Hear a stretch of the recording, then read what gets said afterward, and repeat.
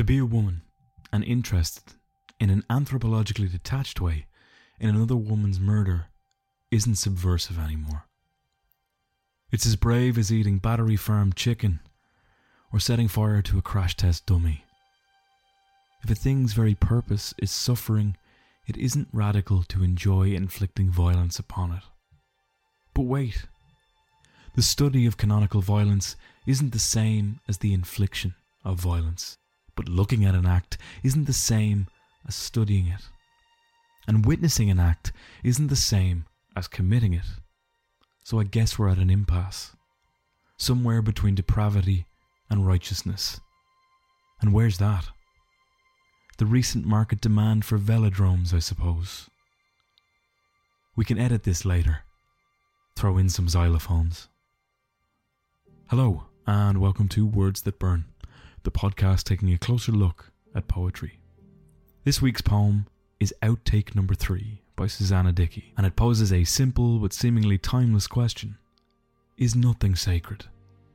In this particular poem, that question has a very important context. Entertainment. I read this poem this past weekend in the Forward Poetry Collection for 2024 and love the way in which it mimics the language of one of the most subtle forms of predatory entertainment today, at least in my opinion, the true crime podcast. Dickey's poem is a clever look at the way in which something can pretend to be a form of support and study while also monetizing it in the most troubling of ways. The poem's message, and indeed the message of the collection it comes from, is that there might be no ethical way to enjoy the content that comes from the suffering of others.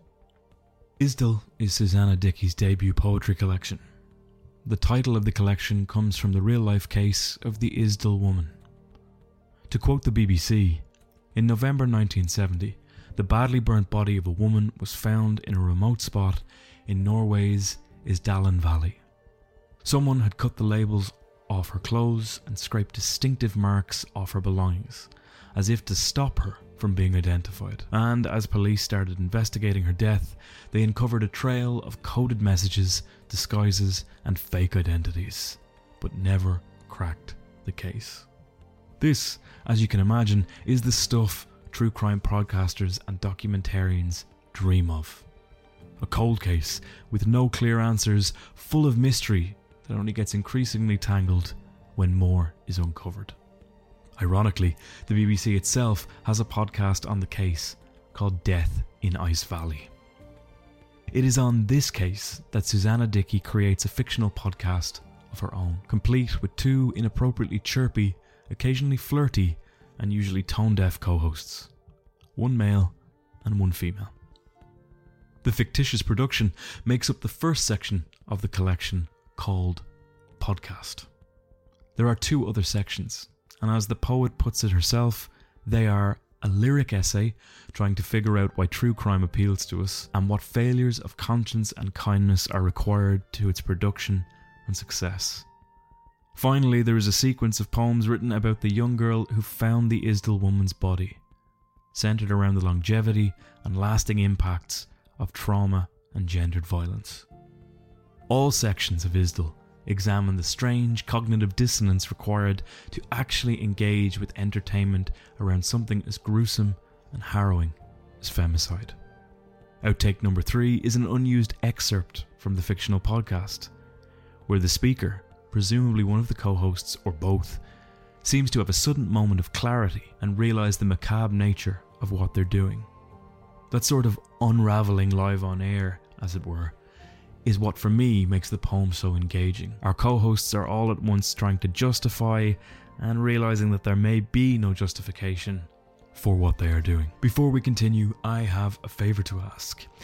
If you've been enjoying the podcast for a while, or even if this is your first time, please consider leaving me a review wherever you listen. It really does help to get the podcast out to more people. With that being said, on with the podcast.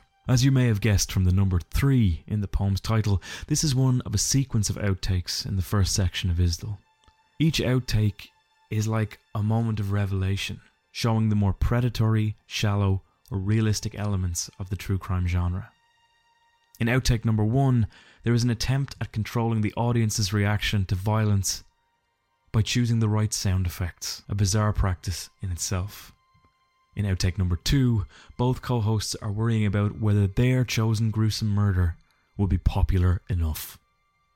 To make analysing outtake number 3 a little bit easier, I've split the poem into 3 distinct sections. The first of these sections seems to act as a mouthpiece for the poet's own thoughts on the astounding popularity that the true crime genre is enjoying. To be a woman and interested in an anthropologically detached way in another woman's murder isn't subversive anymore. It's as brave as eating battery farm chicken or setting fire to a crash test dummy. If a thing's very purpose is suffering, it isn't radical to enjoy inflicting violence upon it.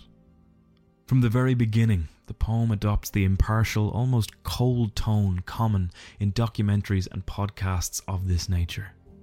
Words like anthropologically are often employed in these podcasts to lend an air of pseudo-objectivity and credibility to the production.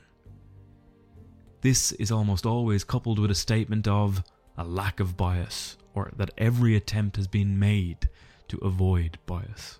The point of the section is simple. There isn't anything rebellious or counterculture-esque about learning about violence against women in an entertaining format. To quote the poem, another woman's murder isn't subversive anymore. The poet goes on to draw comparisons to battery farming and crash test dummy immolation, 2 other acts of violence that are ubiquitous and widespread in our world today, unfortunately not unlike the murder of women. The poet is not belittling femicide or indeed violence against women, but rather pointing out the bizarre logic of some people who attempt to justify their listening to true crime. Those who attempt to rationalise away the macabre nature of such entertainment. Dickey's imagery here is strong and vibrant. It jars the reader and forces them to examine something that has become mundane in our everyday lives. In using the examples she's chosen, a crash test dummy and battery farming, she highlights the absurdity of using the word brave to describe engaging with murder content. The kind of justifications for true crime I've just described are becoming more and more widespread, particularly in the wake of the self-awareness and criticism now being levelled against that style of content. Scholar Pamela Berger neatly encapsulates the backlash in this phrase. This debate about the value of true crime speaks to our ambivalence over consuming real-life tales of horror.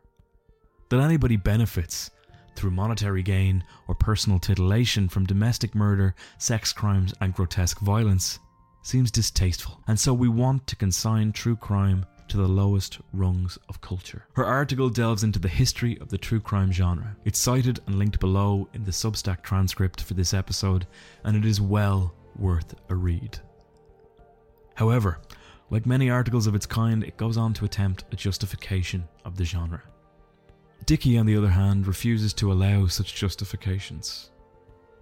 Her speaker puts it to the audience that you can partake, even enjoy true crime, but you don't get to treat it as a virtue. If a thing's very purpose is suffering, it isn't radical to enjoy inflicting violence upon it. The poet puts it best in her own words. Here is a quote from her interview with Forward Prizes. Maybe, as a woman, there's a self-protective element to ravenously consuming the images and details of other women's deaths. If you choose to view it as entertainment and allow it to entertain you, then you are about as psychologically removed from the victim as it is possible to be. You become a voyeur, not a victim. And as long as you are not like the victim, the pervasive and frightening violence that exists around you can't touch you. It's not a mode of thinking that is useful or generative, but it makes sense. These words from Dickey herself mimic the musings of her fictional co-hosts in the next section. But wait, the study of canonical violence isn't the same as the infliction of violence. But looking at an act isn't the same as studying it. And witnessing an act isn't the same as committing it.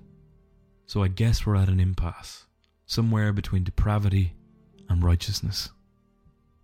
Here, we see our speaker or speakers attempt to engage in the psychological removal just described by Dickey.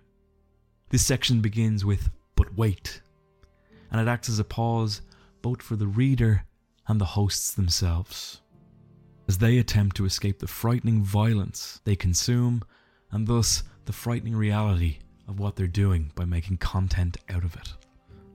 They once again try to use objective academic approaches, the kind that were highlighted in the first section, to somehow make it seem as though they are not complicit in the further exploitation of the victim.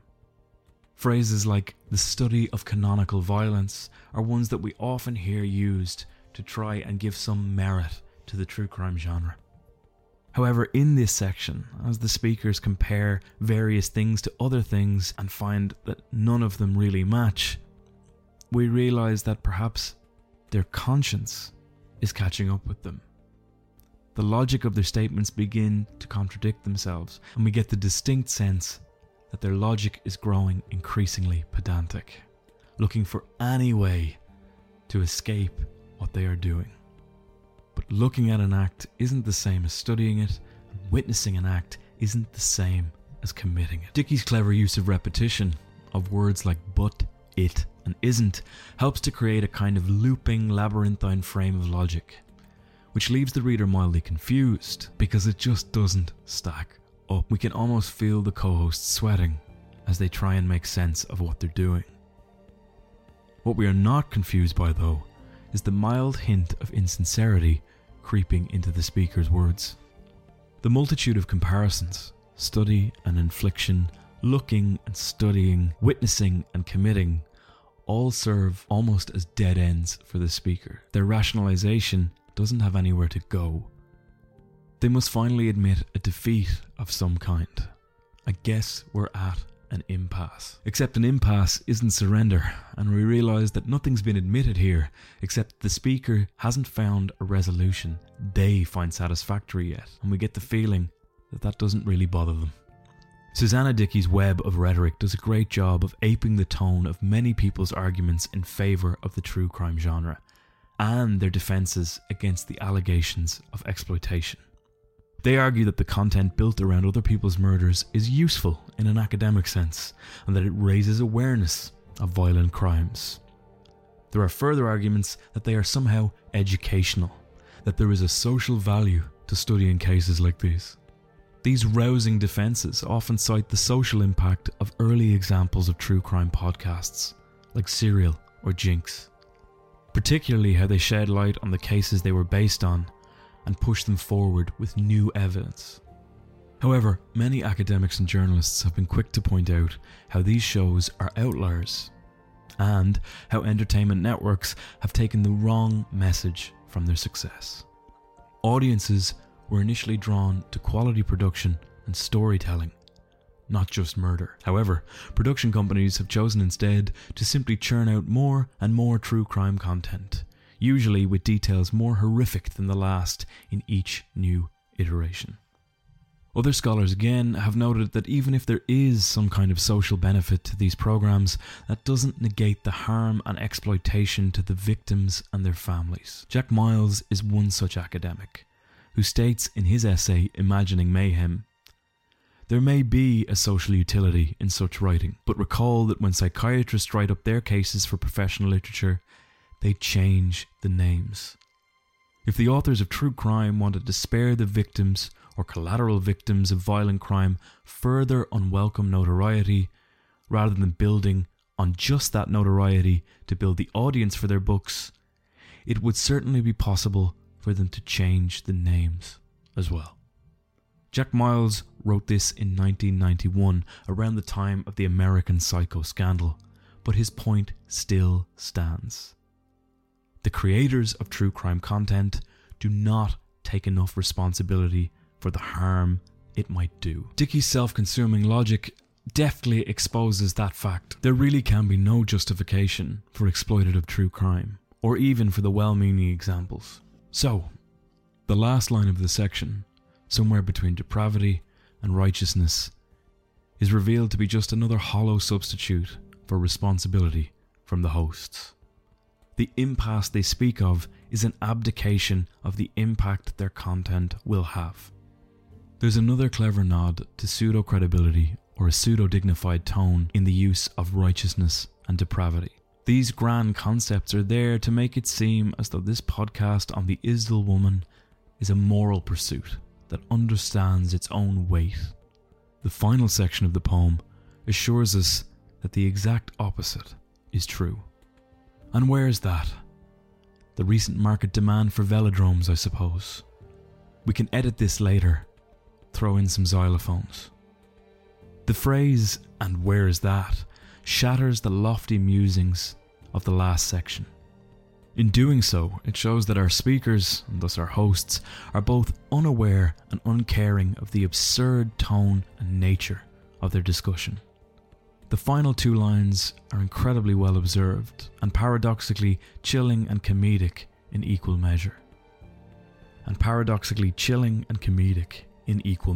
The recent market demand phrase lets us know that both co-hosts are marketing savvy and very much aware of the success and monetary gain their exploitation stands to bring them.